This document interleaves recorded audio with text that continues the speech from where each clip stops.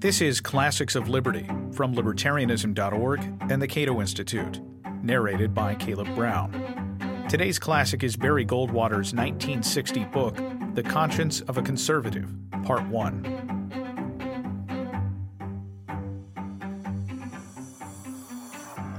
In 1954, one Clarence Mannion began broadcasting a weekly radio show, The Mannion Forum, to hundreds of stations and perhaps millions of listeners around the country. For decades until his death in 1979, Mannion preached a philosophy of limited, divided, and non-intrusive government.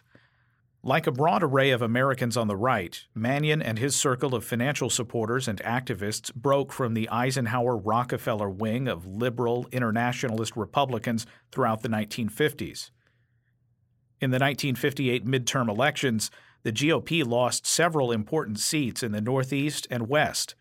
Amidst a cracking Republican Party, fractured by divisions, the liberal establishment, and the traditionalist conservative outsiders, one Republican senator managed to ignite fire and excitement in his base that dismal year. Eyeing Barry Goldwater for advancement, Clarence Mannion commissioned Leo Brent Bozell Jr. to ghostwrite a book that could fuse political culture and practice into a powerful movement. In 1960, the Mannion clique published The Conscience of a Conservative under the name of Senator Barry Goldwater, in plenty of time to send 500 copies directly to Republican National Convention delegates. The book was a smashing success beyond anyone's expectations, most of all Goldwater, who had been somewhat apathetic about the project. Over 3.5 million copies sold, and its success garnered Goldwater enough national fame to secure his party's nomination in 1964.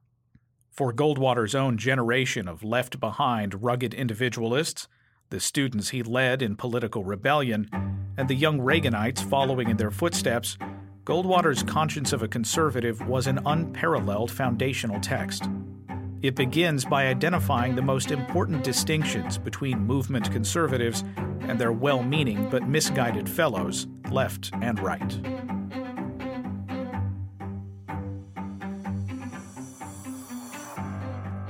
Chapter 1. The Conscience of a Conservative. I have been much concerned that so many people today with conservative instincts feel compelled to apologize for them, or if not to apologize directly, to qualify their commitment in a way that amounts to breastbeating. Republican candidates, Vice President Nixon has said, should be economic conservatives, but conservatives with a heart. President Eisenhower announced during his first term, "I am conservative when it comes to economic problems, but liberal when it comes to human problems." Still, other Republican leaders have insisted on calling themselves progressive conservatives. These formulations are tantamount to an admission that conservatism is a narrow, mechanistic economic theory that may work very well as a bookkeeper's guide, but cannot be relied upon as a comprehensive political philosophy. The same judgment, though in the form of an attack rather than an admission, is advanced by the radical camp. We liberals, they say, are interested in people. Our concern is with human beings, while you conservatives are preoccupied with the preservation of economic privilege and status. Take them a step further, and the liberals will turn the accusations into a class argument. It is the little people that concerns us, not the malefactors of great wealth. Such statements from friend and foe alike do great injustice to the conservative point of view. Conservatism is not an economic theory, though it has economic implications. The shoe is precisely on the other foot. It is socialism that subordinates all other considerations to man's material well-being.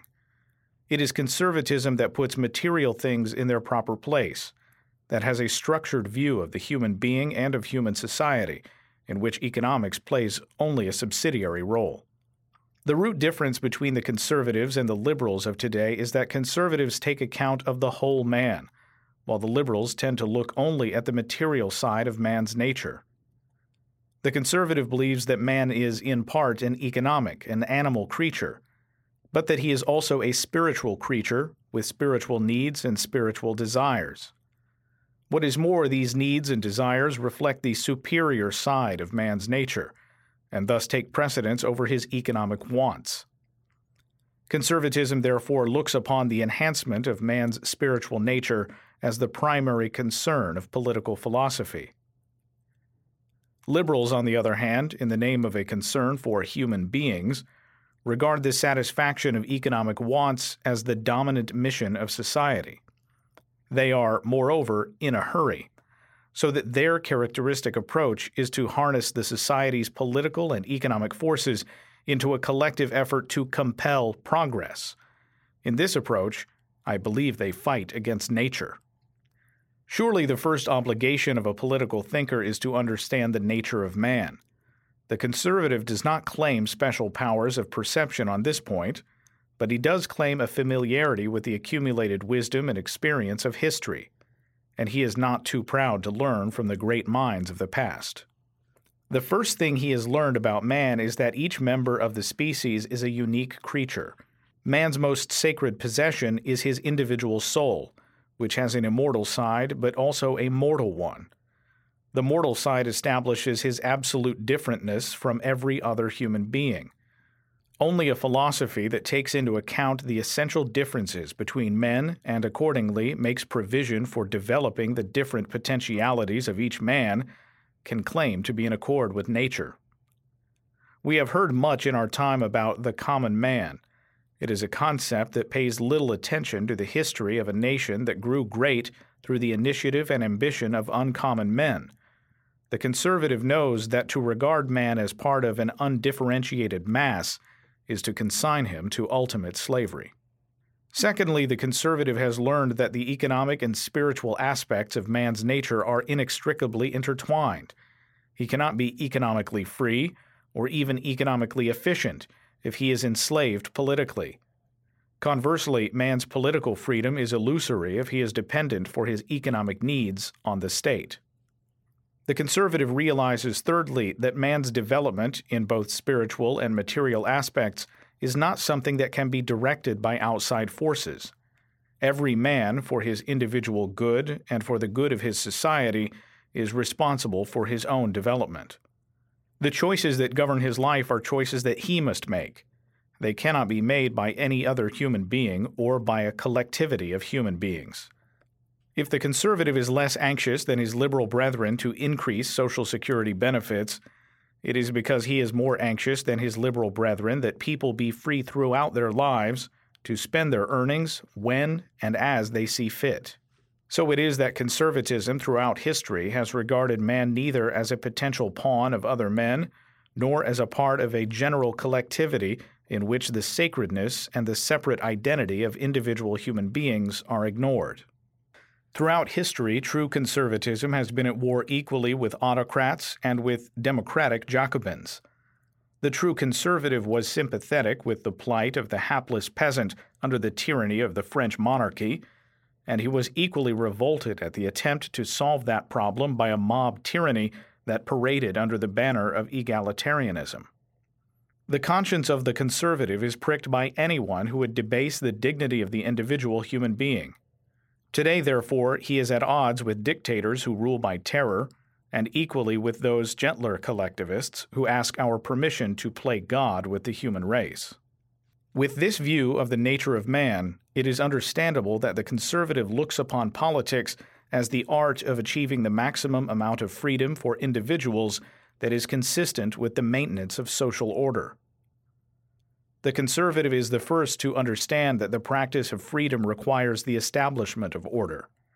It is impossible for one man to be free if another is able to deny him the exercise of his freedom. But the conservative also recognizes that the political power on which order is based is a self-aggrandizing force, that its appetite grows with eating. He knows that the utmost vigilance and care are required to keep political power within its proper bounds. In our day, order is pretty well taken care of. The delicate balance that ideally exists between freedom and order has long since tipped against freedom practically everywhere on earth. In some countries, freedom is altogether down, and order holds absolute sway. In our country, the trend is less far advanced, but it is well along and gathering momentum every day. Thus, for the American conservative, There is no difficulty in identifying the day's overriding political challenge. It is to preserve and extend freedom. As he surveys the various attitudes and institutions and laws that currently prevail in America, many questions will occur to him, but the conservatives' first concern will always be, are we maximizing freedom? I suggest we examine some of the critical issues facing us today with this question in mind. Chapter 2. The Perils of Power.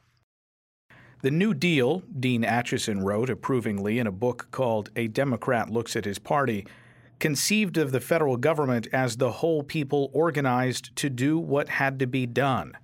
A year later, Mr. Larson wrote A Republican Looks at His Party and made much the same claim in his book for modern Republicans. The underlying philosophy of the new republicanism, said Mr. Larson, is that, quote, if a job has to be done to meet the needs of the people and no one else can do it, then it is the proper function of the federal government.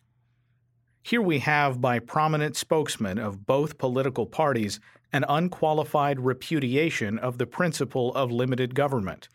There is no reference by either of them to the Constitution or any attempt to define the legitimate functions of government. The government can do whatever needs to be done. Note, too, the implicit but necessary assumption that it is the government itself that determines what needs to be done. We must not, I think, underrate the importance of these statements. They reflect the view of a majority of the leaders of one of our parties and of a strong minority among the leaders of the other, and they propound the first principle of totalitarianism, that the state is competent to do all things and is limited in what it actually does only by the will of those who control the state. It is clear that this view is in direct conflict with the Constitution, which is an instrument, above all, for limiting the functions of government, and which is as binding today as when it was written. But we are advised to go a step further and ask why the Constitution's framers restricted the scope of government. Conservatives are often charged, and in a sense rightly so, with having an overly mechanistic view of the Constitution. It is America's enabling document. We are American citizens. Therefore, the conservatives' theme runs, we are morally and legally obliged to comply with the document. All true. But the Constitution has a broader claim on our loyalty than that.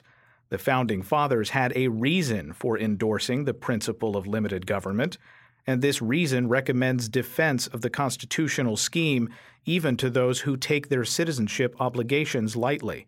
The reason is simple, and it lies at the heart of the conservative philosophy. Throughout history, government has proved to be the chief instrument for thwarting man's liberty. Government represents power in the hands of some men to control and regulate the lives of other men. And power, as Lord Acton said, corrupts men. Absolute power, he added, corrupts absolutely. State power, considered in the abstract, need not restrict freedom, but absolute state power always does. The legitimate functions of government are actually conducive to freedom. Maintaining internal order, keeping foreign foes at bay, administering justice, removing obstacles to the free interchange of goods, the exercise of these powers makes it possible for men to follow their chosen pursuits with maximum freedom. But note that the very instrument by which these desirable ends are achieved can be the instrument for achieving undesirable ends, that government can, instead of extending freedom, restrict freedom. And note, secondly, that the can quickly becomes will the moment the holders of government power are left to their own devices. This is because of the corrupting influence of power, the natural tendency of men who possess some power to take unto themselves more power. The tendency leads eventually to the acquisition of all power, whether in the hands of one or many makes little difference to the freedom of those left on the outside. Such then is history's lesson, which Messrs. Acheson and Larson evidently did not read. Release the holders of state power from any restraints other than those they wish to impose upon themselves, and you are swinging down the well-traveled road to absolutism. The framers of the Constitution had learned the lesson. They were not only students of history, but victims of it. They knew from vivid personal experience that freedom depends on effective restraints against the accumulation of power in a single authority. And that is what the Constitution is: a system of restraints against the natural tendency of government to expand in the direction of absolutism. We all know the main components of the system. The first is the limitation of the federal government's authority to specific, delegated powers. The second, a corollary of the first, is the reservation to the states and the people of all power not delegated to the federal government. The third is a careful division of the federal government's power among three separate branches. The fourth is a prohibition against impetuous alteration of the system, namely Article 5's tortuous but wise amendment procedures. Was it then a democracy the framers created? Hardly. The system of restraints, on the face of it, was directed not only against individual tyrants, but also against a tyranny of the masses. The framers were well aware of the danger posed by self-seeking demagogues, that they might persuade a majority of the people to confer on government vast powers in return for deceptive promises of economic gain. And so they forbade such a transfer of power, first by declaring, in effect, that certain activities are outside the natural and legitimate scope of the public authority, and secondly, by dispersing public authority among several levels and branches of government in the hope that each seat of authority, jealous of its own prerogatives, would have a natural incentive to resist aggression by the others. But the framers were not visionaries. They knew that rules of government, however brilliantly calculated to cope with the imperfect nature of man, however carefully designed to avoid the pitfalls of power, would be no match for men who were determined to disregard them. In the last analysis, their system of government would prosper only if the governed were sufficiently determined that it should. "What have you given us?" a woman asked Ben Franklin toward the close of the Constitutional Convention. "A republic," he said, "if you can keep it." We have not kept it. The Atchisons and Larsons have had their way. The system of restraint has fallen into disrepair. The federal government has moved into every field in which it believes its services are needed. The state governments are either excluded from their rightful functions by federal preemption, or they are allowed to act at the sufferance of the federal government. Inside the federal government, both the executive and judicial branches have roamed far outside their constitutional boundary lines. And all of these things have come to pass without regard to the amendment procedures prescribed by Article 5. The result is a leviathan, a vast national authority out of touch with the people and out of their control.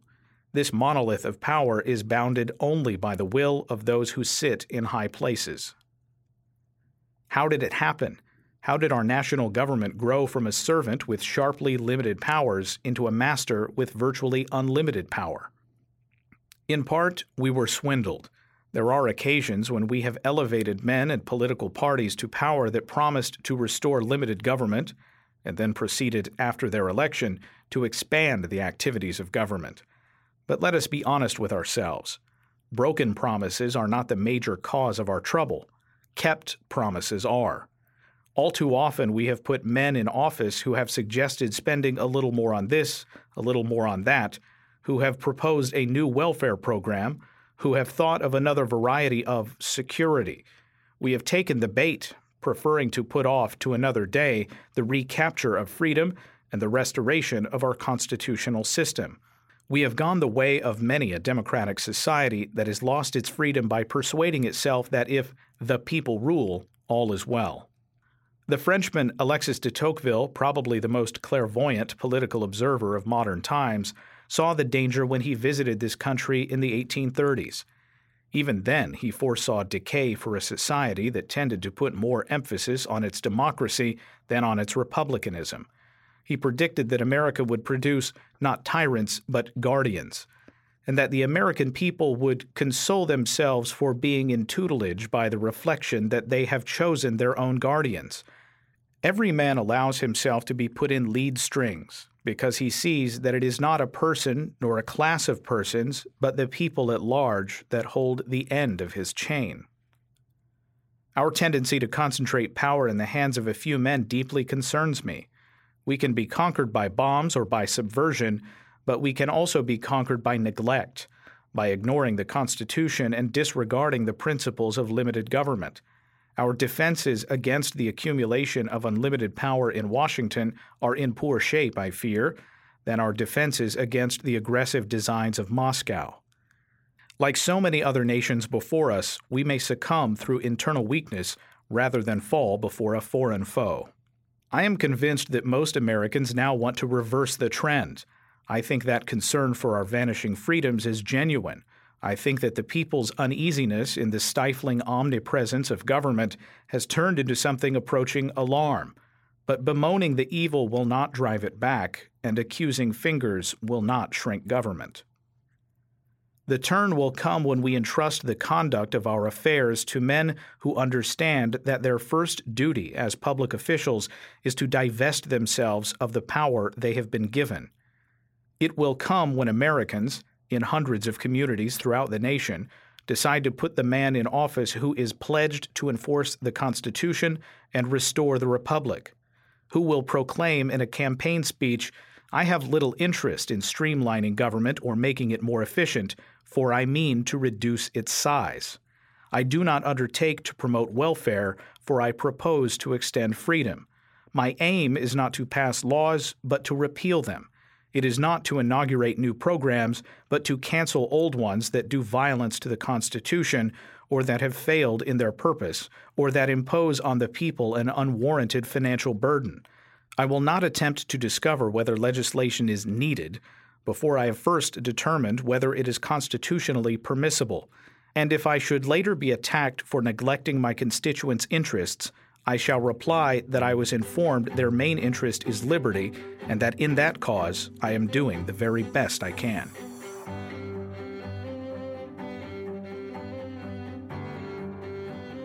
That was Barry Goldwater's The Conscience of a Conservative, Part 1. Find more classics of liberty at libertarianism.org.